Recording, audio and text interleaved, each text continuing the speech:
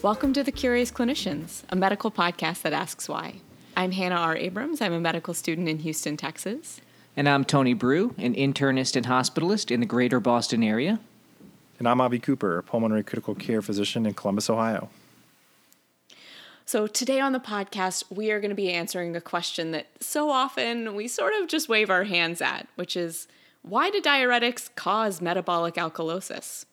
Along the way, we're going to dissect what contraction alkalosis actually means. We'll introduce a protein that none of us had ever heard of before we asked this question, and we'll find a new appreciation for an underappreciated part of the BMP.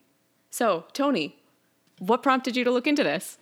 I think we can all agree that metabolic alkalosis is pretty common in patients who get diuresed. And, I'll be interested in your experience, though I think I know the answer.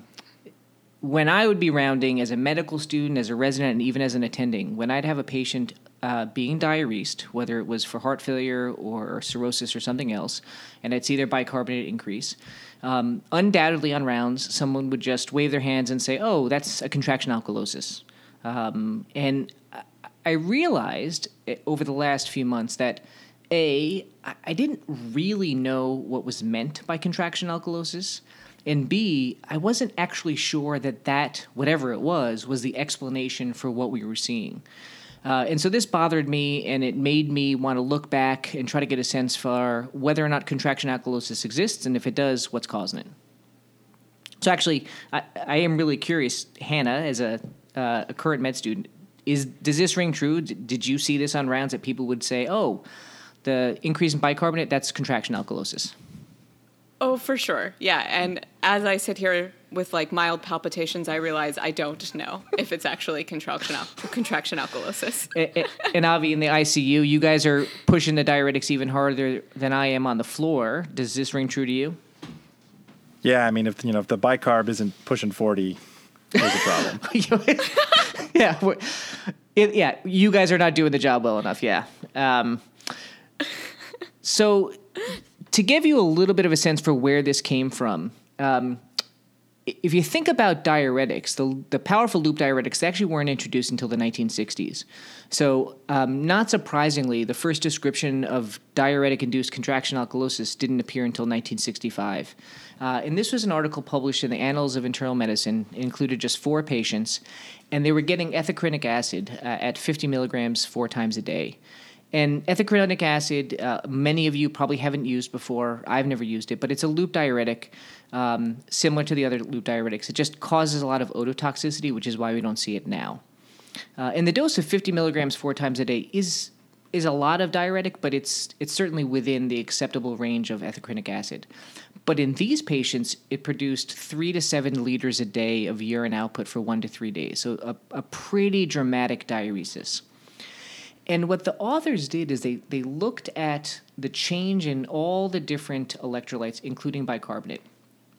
And they felt pretty confident that they could account for all the bicarbonate and say with certainty that whatever was left after this 1 to 3 days of diuresis, whatever bicarbonate remained in an extracellular space, was basically the same amount that had been there before. And they also felt confident that they had accurate estimates of the extracellular fluid, and they knew that it had gone down.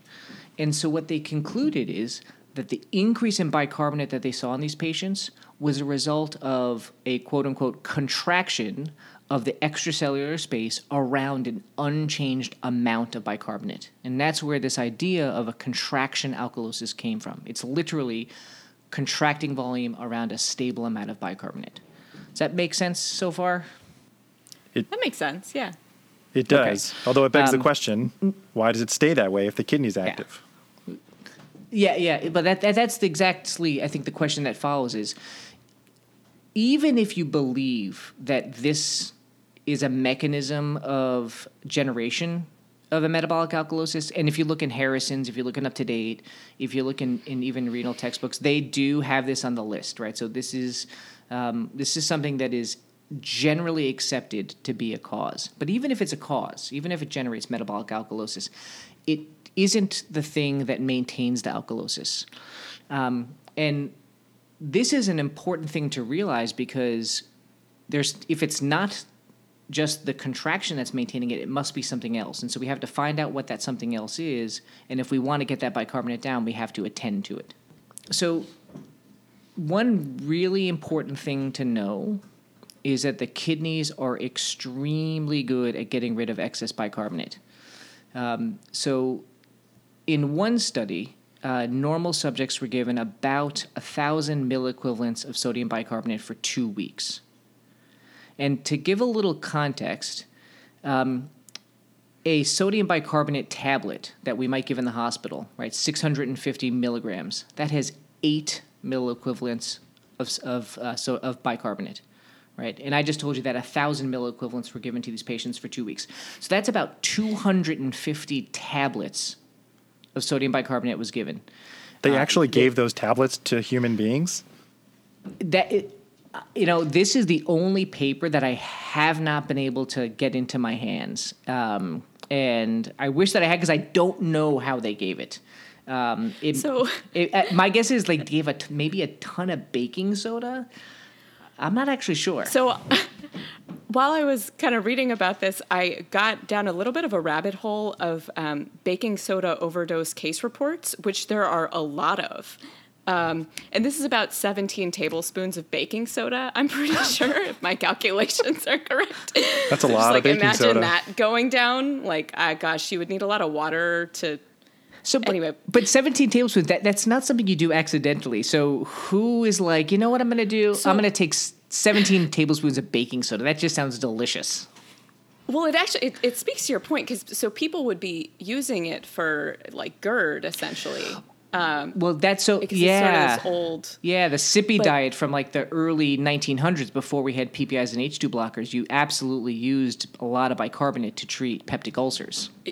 Yeah, and actually, so there's an excellent sort of summary case report. Baking soda can settle the stomach but upset the heart. Case files of the Medical Toxicology Fellowship at the University of California, San Francisco, which really had some excellent insights into this. You guys can tell, really went down the rabbit hole here. And I actually think that these patients, I haven't been able to identify or read the full article, but I think these patients were being treated for peptic ulcer disease. So that was one of the reasons they were getting a lot of bicarbonate. But it speaks to kind of the point that you're getting. So you were talking earlier about this generation of the metabolic alkalosis and then the maintenance. And in these patients, basically there's always something that goes wrong. So these patients who are chronically taking this baking soda, there's always something that goes wrong. They have a diarrheal illness, and they get volume depleted. And then it becomes a problem, because then the kidneys can't handle it. That's exactly right. It sort of speaks to, yeah. Yeah, because here in this study of the patients getting 1,000 milliequivalents, right? So 250 tablets. It may not have been tablets of sodium bicarb, but just to give you a sense of the magnitude. In this study, they were able to excrete virtually all of that excess bicarb. Their serum bicarb went up maybe 2, 3, 4 milliequivalents, which is not that much when you think about how much they were taking externally, right? And so what this kind of highlights is the fact that to maintain the metabolic alkalosis, as Hannah just said, there has to be a problem with the kidney. So one, maybe contraction can generate an alkalosis, but even if it can, it's not what's generating it. It's got to be something going on with the kidney's inability to excrete the excess bicarbonate. Sounds a lot like a second hit. Yeah, exactly. And to that point, Avi, the second hit in diuretics, well, there is actually probably more than one second hit. There's probably second and third hits, but one of them that has been postulated is volume depletion, right? So if you give diuretics, the intravascular volume may go down, and there are a lot of potential mechanisms by which that might lead to maintenance of the alkalosis. And I'll say just briefly, one is decreased GFR, right? So if you've got less extracellular volume, there's less GFR, there's less filtrate. That means less bicarbonate is excreted because less of it is going out, going through the glomerulus to the glomerular filtrate. So that's kind of a simple way to think about why volume depletion might lead to maintenance. The other one is more complex, but I'll just say the simple way of thinking about it is when you're volume depleted, the kidney reabsorbs stuff. And so in this particular case, it'll reabsorb more bicarbonate in the proximal tubule, and it'll reabsorb more bicarbonate in the distal tubule. In the distal tubule, it's under action of aldosterone. And so all those mechanisms there, right, decreased GFR and increased reabsorption, may also help to maintain the alkalosis. So any comments, questions on that? Anything you guys want to add? Wait, so I'm going to repeat it to make sure that I get it. So because you're volume depleted, because we're diuresing, there's less that's getting filtered, so you're reabsorbing less. But then there's also the fact that, what was the second part? Right, so first, decreased filtration means that there's less excreted because you're literally filtering less, so less is available for excretion. And then two, anytime someone is volume depleted, they're going to reabsorb sodium proximally, and the sodium-potassium exchanger will allow more bicarbonate reabsorption. It's a little bit more complex than that, but the simple way to think about it is when the body is reabsorbing sodium proximally, there's going to be some bicarbonate reabsorption as well. And then distally, under the guidance of aldosterone, bicarbonate is going to be reabsorbed as well. And there's details that I think don't necessarily matter for our understanding that volume depletion, both through the reabsorption mechanisms and the decreased GFR mechanisms, will maintain the alkalosis. I think it's interesting because we often use alkalosis as like a proxy for maybe we need to stop diuresing. And this suggests, assuming that there's nothing else involved, that you have made the person indeed volume depleted if they've managed to maintain an alkalosis in some kind of sustained manner. Is that what you took from this, Tony, or is it more complicated than that? It's probably more complicated than that, but undoubtedly on rounds we'll say, oh, the bicarb is bumping, the BUN is bumping. Like we'll use all these other parameters because either we don't trust our physical exam's ability to assess euvolemia or hypovolemia, or we just have a sense that it's an indicator of intravascular volume status. But what's, I think, really important and something that I only got insights on in reviewing this topic is that the volume depletion alone or correction of the volume depletion alone may not be enough to correct the metabolic alkalosis. And so let me offer two studies that kind of make this point. Okay, so the first is in rats. And so just understand that this is, we're not talking about humans here. But they basically induced a metabolic alkalosis in a bunch of rats. And then they either gave them albumin to volume replete them, but didn't give them chloride with that albumin, or they gave them chloride salts, but did not volume replete them. Okay, so one group got volume repleted, no chloride. The other group of rats got chloride salts, but didn't get volume repleted. And what was super fascinating is that only the rats who got the chloride had a correction of the metabolic alkalosis. So even the people, even the rats who got the volume, it didn't correct the alkalosis. And so it suggests that there's something else going on. And I think this was sort of pushed even further in a study that was published just 2 years ago in 2018, and it was an analysis of the CARESS-HF study. And what really you need to know about the study is they basically examined patients with heart failure, and they either used ultrafiltration to decongest them, or they gave them diuretics. Okay? And so in this group, the patients who got ultrafiltration, right, their bicarbonate went down, not up. So again, it's this idea that the volume contraction alone, or the fixing of the volume contraction, may not be the thing that's actually important, and it may be that there's some other super special, super amazing molecule that matters a lot. And I already mentioned it, and we're about to talk about it in a little bit more detail. So you're saying it ain't a contraction alkalosis after all? Sorry. It might be a contraction alkalosis, but even if it is, there's something else going on. Well said, Hannah. Well said. Yeah. So here, I think the thing to know is that a molecule, on the Chem 7 that I probably, if you were to ask me 6 months ago, like list the 7 things on the Chem 7 in order of importance and the order of like interest, I would have listed chloride 7th. And I might not even have listed it at all because I didn't care about it, if not for its use in an anion gap calculation. But I've come to the realization that chloride in and of itself is pretty important. Avi wrote a tutorial a few months ago talking about sodium chloride and why it's particularly risky for things like acute kidney injury. And this realization that the macula densa actually senses chloride was totally eye-opening to me. And here, it's chloride and chloride depletion that ends up being really, really important for the maintenance of metabolic alkalosis.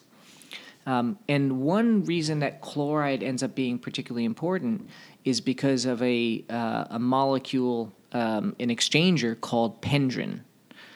And so I'll ask the two of you, before the year 2020, had either of you ever heard of pendrin?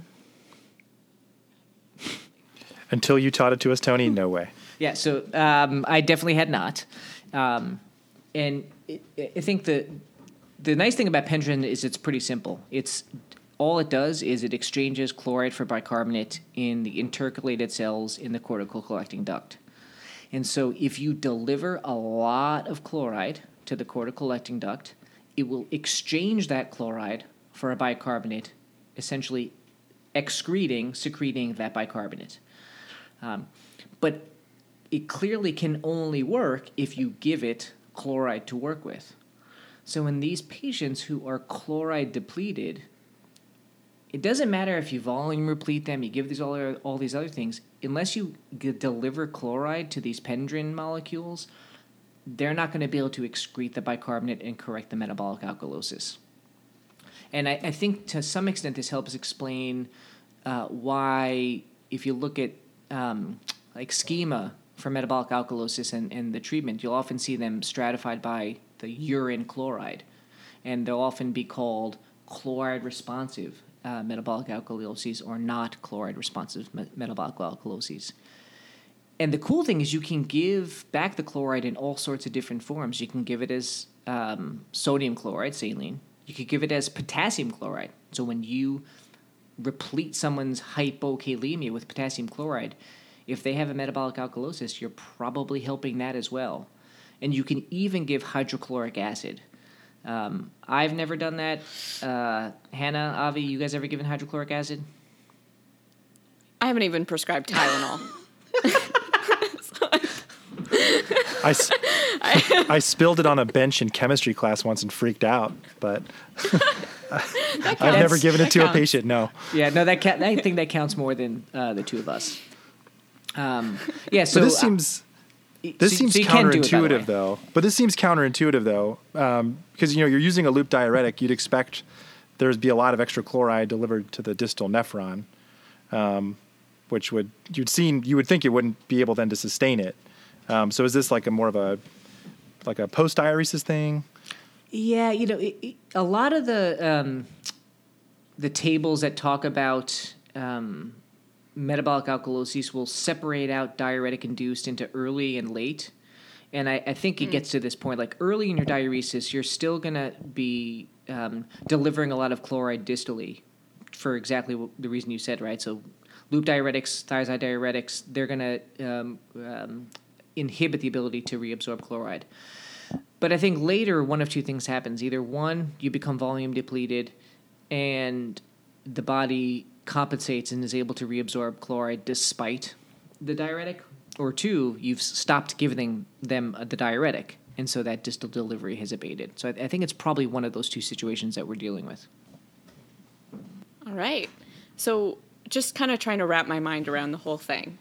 So it sounds like, yes, the diuresis, it is generating the alkalosis, but the thing that's maintaining the alkalosis is the fact that, one, you're volume depleted, and so there's less kind of bicarbonate that's coming past the glomerulus, so there's less that's getting filtered and less that's getting reabsorbed. And then 2, this whole chloride thing, because we're your whole body chloride depleted, essentially, you don't have enough chloride in the tubular lumen to switch out, to trade in, to keep your, or to get rid of your bicarbs. Right, and then there was that other one where there's, in addition to the decreased GFR, there's also just increased reabsorption, right? So whatever that GFR is sending to the tubule, even though it's less, that less amount is also being reabsorbed more. So there's multiple hits that I think are leading to the maintenance here. And there are other ones. There's hypokalemia itself that is often a part of diuretics that can maintain the metabolic alkalosis. The reality is it is, in fact, multifactorial. But what's kind of cool is if you give back chloride, you'll correct a lot of it. And the other one is renin-angiotensin aldosterone, right, that gets turned on in these volume-depleted states as a compensatory mechanism, but should also lead to retention of or excretion of acid. Absolutely. Yep, no doubt about it. Because what that makes me think about is like Conn syndrome, right? The primary hyperaldosteronism, and so they get metabolic alkalosis too. They're more of a volume expanded. Absolutely. Yep. Because I think they're kind of overdriving that distal acid excretion, kind of like you were talking about.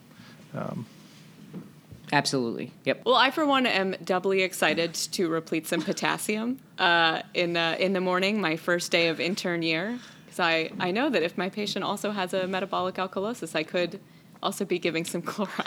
That's right. So you'll get someone who'll say, "Oh, their potassium is 3.6. You don't need to buff it up to 4 anymore." But you haven't sort of clued into the fact that that's a thing we do for no reason. But you can tell them, "I'm actually not doing it for that. I'm doing it to help their metabolic alkalosis." I think that'll go over great on day 1. Yeah, the same day you're writing your first Tylenol order. Oh boy, it's going to be, and my first hydrochloric acid. Yeah. Oh, that would be amazing. That would be great if you said to your resident, "So this guy's got a bicarb of 29. He's been on Lasix for a few days. What do you say we give him some HCl?" You'll make a lot of friends on day 1. Oh boy, yeah. So Tony, you posted this as a tweetorial topic, February 15th, if I believe. Have you gotten any interesting responses or anything that stood out on Twitter? Yeah, so there were a couple interesting responses. So one was about alternate explanations. So there were a number of people who offered explanations related to the strong ion theory and the Stewart equation. And though that I think that is absolutely an alternate explanation, I don't know that it's necessary here. But there are certainly people who subscribe to that way of thinking when it comes to acid-base. I also got this really heartwarming direct message from Chris Cannon. So some of you know Chris Cannon. He's a cardiologist at Brigham and Women's Hospital. His study, the Prove It Timmy 22, that's the study that basically turned us all into giving a torvastatin 80 for every acute MI, right? He's responsible for Torva 80 for every acute MI. I mean, he's just a fantastic clinician. But anyway, so he DM'd me because it turns out his dad was the first author of the original Contraction Alkalosis paper in 1965. And he was just like so excited that his dad's work had been sort of making the rounds on Twitter. Because you can imagine that something from 1965 isn't often mentioned on Twitter. And he even took a screenshot and sent it to his mom. And there was something about that it made me realize that there are, and this is going to sound a little corny, but there's actually people behind the work that's being done. And sometimes I think we fail to recognize that. And I'll say that though I didn't specifically hear from these people, it's worth noting that there are two scientists, Robert Luke and John Gala, who basically did like all the cool studies on this idea of chloride repletion or chloride depletion. And just their names, I think, should be mentioned too, because they're just foundational when it comes to this topic of chloride depletion, metabolic alkalosis. Was that the first time that happened for you, that someone with a connection to the primary research reached out?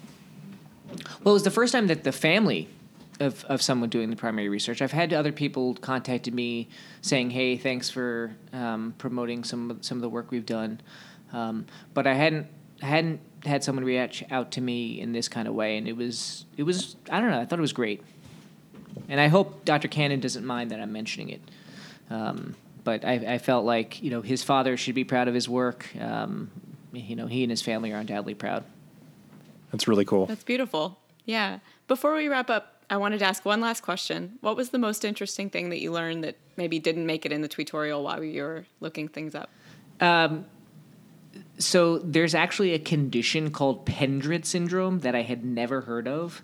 And it turns out that the pendrin molecule is named for this Pendred syndrome because it's pendrin that's mutated in this syndrome. Never heard about it in med school, never heard about it in residency, never heard about it at all before reading about this. But Hannah, I think you know quite a bit about Pendred syndrome, don't you? I do have the Wikipedia page pulled up, but I actually had heard about it in med school. And I think the super interesting thing about it, these patients have sensory neural hearing loss and thyroid goiter, because the Pendred, that same channel, that same ion exchange, is necessary for exchange of iodine with the colloid in the thyroid, and then also for maintaining the appropriate endolymphatic ion concentrations, which... That's so cool. It's pretty cool. Yeah. I hadn't heard about Pendred syndrome either until we started talking about this for the podcast. And what fascinated me about it is they don't have metabolic alkalosis in steady state unless they get a diuretic. And I think it really speaks to that kind of the two-hit phenomenon that you kind of described. Yeah, it's really it seems that pendrin is important for the maintenance component, but not. This may suggest or may argue that it's not as necessary for the generation of the alkalosis itself. All right, so I've learned so much. Tony, can you give us what your take-home points from this tutorial were?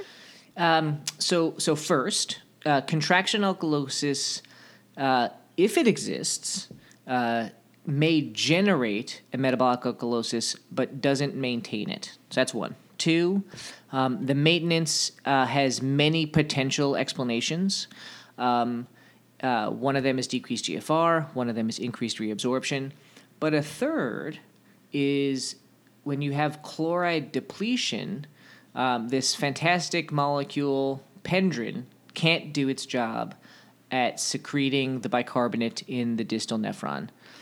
And so that, to me, is kind of awesome because it leads to all the different ways that you might treat this, all the different chloride formulations, including, again, the potassium chloride that we use to replete patients who have hypokalemia in the hospital.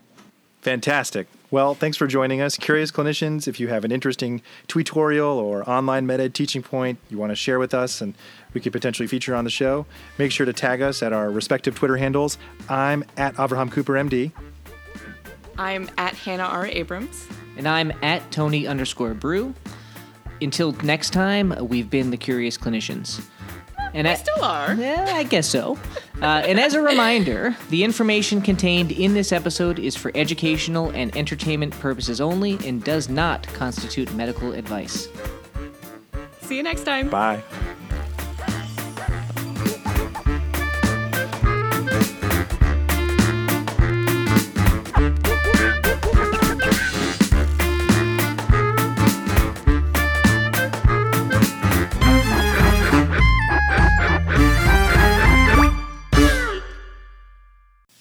The Curious Clinicians are excited to partner with VCU Health to offer continuing education and ABIM maintenance of certification credits for physicians.